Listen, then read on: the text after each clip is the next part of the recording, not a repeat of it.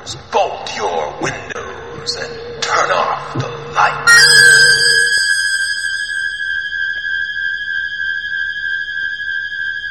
Welcome to Michael Myers Minute, where I delve into the 1978 horror classic Halloween 1 minute at a time. I'm your host, Robert Black. Minute 83 begins with the creaking of a bedroom door as Tommy and Lindsay come out to Laurie. Tommy has those Dick Tracy pajamas? Or is it some sort of a rocket? And what is on Lindsay's pajamas? Like I need another mystery. We get a better look at Tommy's shirt in minute 86. It's a guy on a dirt bike jumping in the air.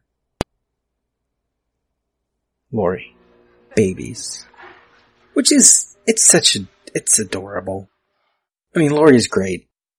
I've called her adorable several times in this movie, but this is one of those moments. Like, Laurie's great. She's taking care of these kids. She just thinks she may have killed a guy. Well, we'll come back to that.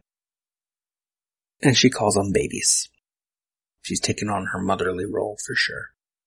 As the kids rush to hug Laurie, the boom mic makes an appearance briefly at the bottom of frame. From the script. Interior, bedroom. Tommy and Lindsay are huddled in a corner whimpering softly. The door opens and Laurie steps in. The two children run to her crying. She holds them in her arms tightly and nudges the door shut with her foot. Laurie, it's all right now. Shh, it's all right. She takes the children back to the bed and sits down with them. In the novelization, this moment is slightly different because Laurie left the living room while Michael was still staggering. As she talks to the kids, quote, she cocked her head. She could hear movement downstairs. Furniture being shoved around, heavy footsteps staggering toward the stairs. Now, she said, fighting desperately to contain the fear savaging her chest. I want you to change your clothes, Tommy. Going to take a walk outside. End quote. And in the script, Laurie, now I want you to change your clothes, Tommy. We're going to take a little walk outside. Couple interesting notes from that. She only tells Tommy to change his clothes. In the script and the novelization, there doesn't seem to be an expectation that Lindsay has brought with her or borrowed any pajamas. I'm going to take a little walk. Tommy, was it the boogeyman? In the novelization, Laurie keeps listening to the sounds from downstairs. Quote, it was the boogeyman, wasn't it? The boy said, his little body trembling like a trapped animal's. No, said Laurie, listening. There was a heavy thud at the foot of the stairs, then silence. She brightened. If that noise was what she hoped it was, the threat was over. End quote. Lindsay, I'm scared. Laurie, there's nothing to be scared of. And then in the script she says, now get changed, which maybe she's also telling Lindsay to change. I'm not sure, because that line's not in the movie. She's not worrying about them getting dressed before they run out for help, you know? In the novel now, quote, again she listened. It was quiet. End quote. Only now does she believe her attacker to be dead. Tommy, are you sure? Second 14, close on Laurie. She nods, and a shadow is already coming into view behind her. Tommy, how? Laurie, I killed him. Second 17, a shape comes into view behind her. Second 20, back on Laurie and the kids. Tommy, you can't kill the boogeyman. The script says suddenly the bedroom door swings open. Standing there is the shape, the butcher knife raised. But we're not behind a closed door, so Tommy just sees the shape. Second 22, close on Laurie. Both children scream. In the script it says Laurie shoves them into the bathroom and pulls the door shut, leaving herself outside in the bedroom.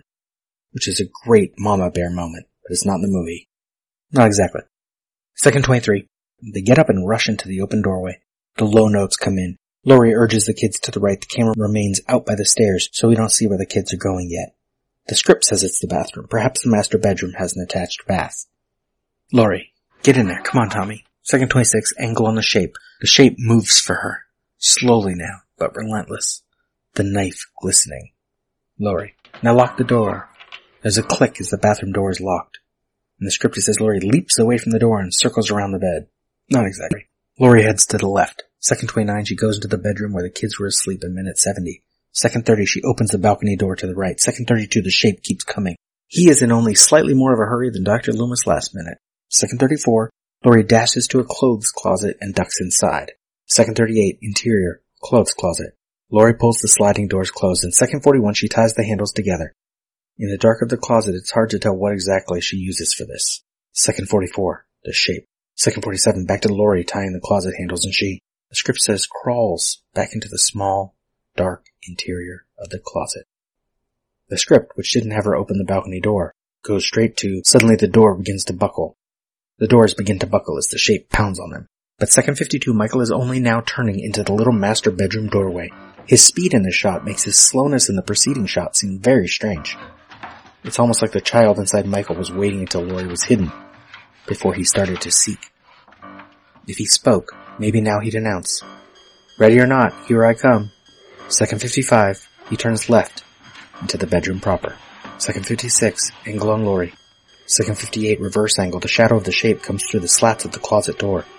We can hear him breathing, but the minute ends. That is all for Minute 83. Michael Myers Minute is a production of Lemming Drop Studio. You can find more content at lemmingdrops.com. Stalk me on Twitter and Facebook at Myers Minute or Instagram Michael Myers Minute. Don't forget to subscribe and leave a nice review if you like what you hear. Until next time. See you later. Bye.